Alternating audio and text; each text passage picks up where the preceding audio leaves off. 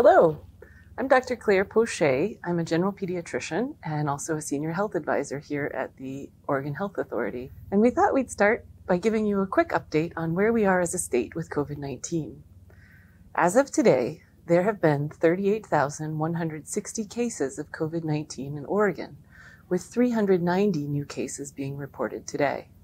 Sadly, we are also reporting 3 deaths today, bringing the statewide total for COVID-19 related deaths to 608. Maybe don't be dressed like a clown for that part. Like, what the actual sup, you beautiful bastards? Hope you've had a fantastic Thursday. Welcome back to the Philip DeFranco Show. Buckle up, hit that like button, and let's just jump into it. And first up today, let's talk about an update and also insight regarding celebrities and the election. And this is a conversation we have, and sometimes multiple times every election cycle, about celebrities getting involved with politics. We constantly see that debate of if insert celebrity endorses whoever, does that move the needle? Does it maybe change minds? Does it activate people who have the same opinion? And or does it get someone that was maybe apathetic or just wasn't involved before and motivate them to get involved, choose a side? And it's always an interesting debate to look at. I also think that a number of the responses do seem hypocritical. It feels like the more that I actually look, the more you find someone that when insert celebrities supported this candidate, they're like, shut up, no one cares. But then when a different celebrity supports their side, they're like, see? Some of them get it, right? And you see examples and different versions of this on both sides, with the most recent version of this focusing on Jack Nicklaus and Jay Cutler, who came out and endorsed Donald Trump. But as far as the question at the center of this story, does a celebrity's endorsement mean anything? We look today to a survey that was conducted by Whitman Insight Strategies and MRC Data. They polled likely voters across the U.S. from October 8th to the 13th to examine the intersections of entertainment, influence, and politics ahead of the election, with researchers asking voters to specify whose opinion they trusted most, as well as name the issues they wanted celebrities to address, right? Things like COVID-19, racial justice, healthcare, climate change, and more. And what they found is that overall, 12% of people surveyed reported that an entertainer or athlete influenced their thinking regarding the election. You know, that 12% is a really standout percentage, because that means that a massive majority of people say, no, we are not affected by entertainers or athletes when it comes to politics. But as far as elections are concerned, 12%, 12 points is a huge number. That is a change the results of an election number. Also, interestingly, the survey found that influence was reported higher among specific groups, with 28% of Black voters saying they were influenced by a star regarding the election, 20% of Hispanic and Latino voters, 17%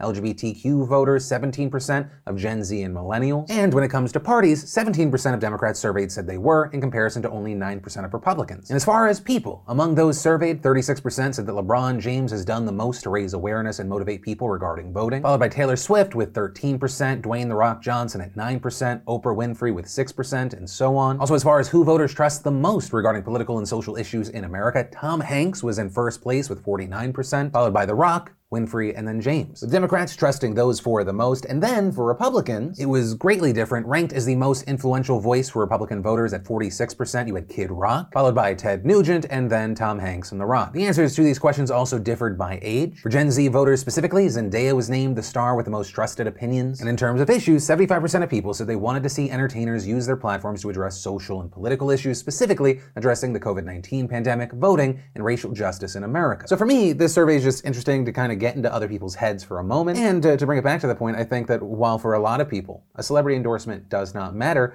apparently it matters to enough people. Though, on the note of influence, actually, I just want to talk about something else for a second. If you see this woman or this man on Twitter or Facebook or wherever, please know that these are comedians and not actual Trump supporters. Otherwise, you will look as silly as so many people have these past few months, including Michael Moore, who was among many who got tricked by Blair Erskine yesterday. She did a skit as a woman who was stranded at that MAGA rally in Omaha. I think he did this to teach us a lesson.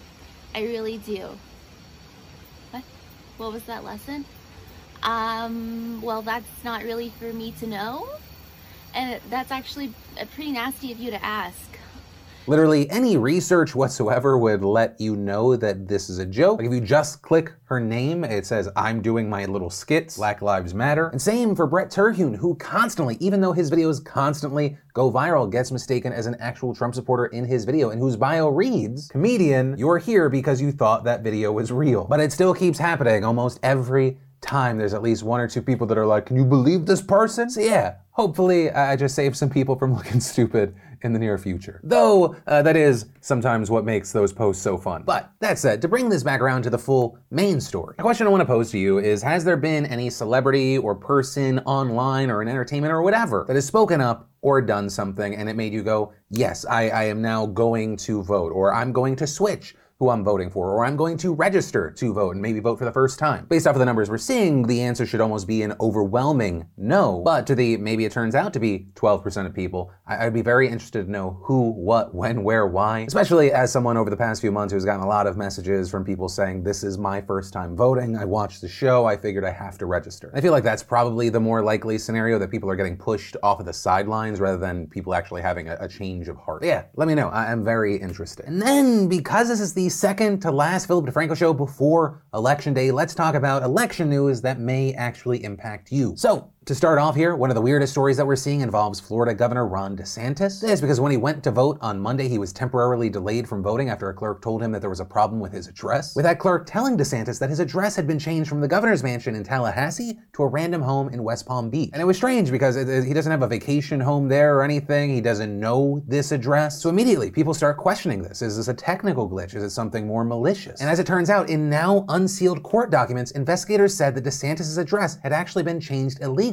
without his knowledge. And those investigators said they arrested someone for this, arresting 20-year-old Anthony Guevara and charging him with 2 third-degree felonies, including voter fraud, with Guevara admitting to having changed DeSantis' address to that of an unnamed YouTube personality. According to investigators, Guevara also accessed voter information on Senator Rick Scott, as well as LeBron James and Michael Jordan, though, unlike DeSantis, he didn't change their records. Also, with his story as far as how he changed DeSantis' address, it turns out it was actually very easy. In some counties in Florida, it turns out you only need to know someone's birthday to be able to change the address they have listed on the Department of State's website. And around this, you had Mark Early, an election supervisor in Florida, saying that the system is actually deliberately convenient, citing college students who tend to move around a lot. Though, you also have Early saying what is abnormal is for the change to be done fraudulently, and adding this is not a hard thing to do, but there are pretty severe penalties for doing this. But of course, being now 5 days out of the election, this has raised serious questions about voter security in Florida. Though, of note here, you did have Early saying that any fraudulent changes or outdated information can be fixed quickly at any polling place. Also noting that those changes do not prevent voters from casting their votes. So, something to keep our eyes on. But also, I guess where this part of this story ends is, to Guevara, I hope this little troll was worth 2 felonies. You fucking dum-dum. Then, of course, regarding voting and the election, we should talk about the news coming from the US Supreme Court, because the Supreme Court has now rejected to hear 2 GOP-led efforts that sought to restrict the date in which mail-in ballots could be received by election officials. And if you're wondering where the newly minted Justice Amy Coney Barrett fell on this decision, she actually didn't participate. This reportedly because of the need for a prompt resolution and because she had not had the time to fully review written arguments submitted to the court. But as far as those cases go, they come from Pennsylvania and North Carolina. Pennsylvania's extension allowing election officials to continue collecting mail-in ballots until next Friday, so long as they are postmarked by Election Day. And in North Carolina, election officials can collect ballots until November 12th. But again, they must be postmarked no later than Election Day, right? Tuesday. Now, with this, it seems like a big win for democracy, a big win for voters who are concerned that the mail might be delayed, that their vote may be invalidated due to no fault of their own. However, it is not that simple. While yes, these extensions will remain in place for now, we might still end up seeing a post-election decision made. With Justice Alito writing in a statement, there is simply not enough time, right, to issue a pre-election decision. And Pennsylvania officials also seem to be prepping for this, with them telling election officials in the state to segregate ballots received after 8 p.m. on Tuesday. And that is incredibly notable because this isn't the first time that the Pennsylvania case has come before the Supreme Court. There last week, the court was deadlocked 4-4, so we saw the lower court decision granting that extension staying. And so if this case did come back with Barrett now there to cast a vote, we're not going to see that deadlock. And all of this is a very big deal. This type of decision could potentially affect the outcome of an election in some states. In fact, according to the U.S. Elections Project, a nonpartisan site tracking early voting, as of today, more than 39 million out of the 90 million mail ballots requested by voters across the state have not yet been returned. This, including key swing states like Florida, where over 1.7 million requested ballots have not yet been returned, as well as 1 million in Pennsylvania. And while experts say it is possible that many people who requested ballots have since decided to vote in person instead, those numbers are still notable and give us a potential range of impact. Because for many of those millions of people who have not yet returned their ballot, their options are now much more limited. And so, I will say what I said in Tuesday's show again, and I really cannot emphasize this enough. If you live in one of the roughly 30 states that require ballots to be received by Election Day and have not yet voted, it is too late to mail in your ballot, right? Even the USPS says that people need to mail in their ballots a full week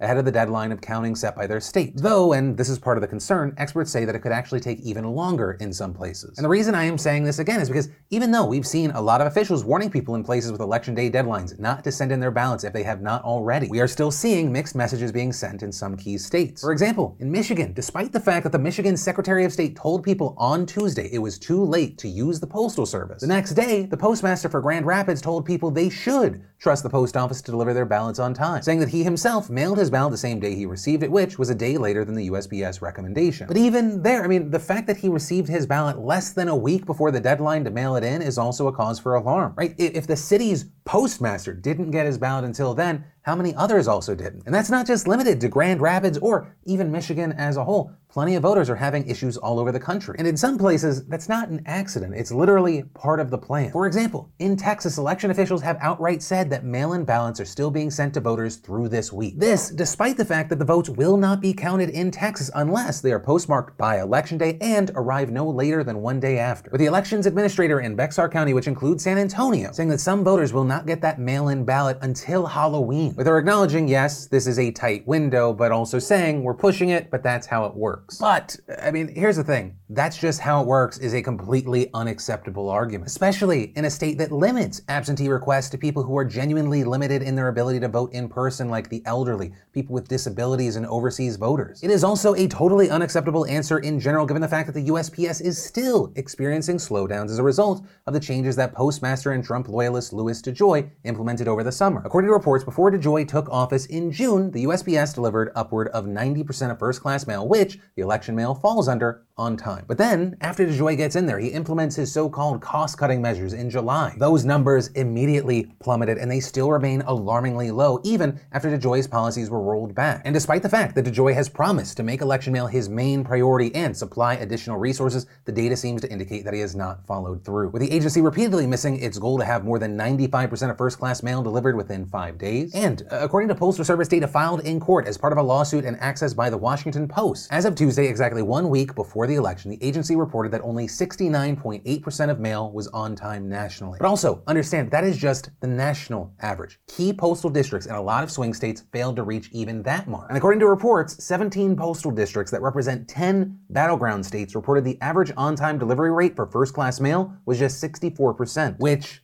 math is nearly 30% lower than the delivery rate at the beginning of the year. And in fact, in some parts of these absolutely key battleground states, the Postal Service reported that delivery rates fell below 60%, with one of the most extreme examples being the Philadelphia Metro Postal District, where only 43% of Tuesday's mail was delivered on time. With the Los Angeles Times also reporting that in some parts of the country, it has dropped to levels lower than in July, when millions of Americans went days, even weeks, without mail. So, with all this, if you're also wondering what the hell is DeJoy actually doing to prioritize mail, to that point, and on at least a sort of kinda good note, on Tuesday we did see a federal judge in Washington, D.C. ordering DeJoy to boost service, including the number of late mail trips and extra deliveries in order to ensure election mail is on time. But again, based on DeJoy's track record and the fact that a judge literally had to order him to do the bare minimum, right, his job, and having to do so the week before the election, it is unclear how far that will go. But yeah, main point, and I guess regardless, vote, vote, vote. And if you haven't yet, do not mail your ballot if your state's deadline is election day. And honestly, I would go a step further. I would be paranoid. What you think makes sense and what the Supreme Court might think makes sense, they might not align. You are in ballot drop box or voting in person territory. That's what I would do. And if you need help finding those or finding your options in your state, as always, I will link to resources down below, including vote.org. But do not let it keep you from voting because, in my opinion, that is the goal. And on that happy note, that's where I'm going to end today's show. As always, thanks for being a part of our daily dives into the news. Also, if you're new here, you want to join the family, hit that subscribe button, maybe even text me at 813-213-4423. But with that said, of course, as always, my name's Philip DeFranco. You've just been filled in. I love yo faces, and I'll see you next time.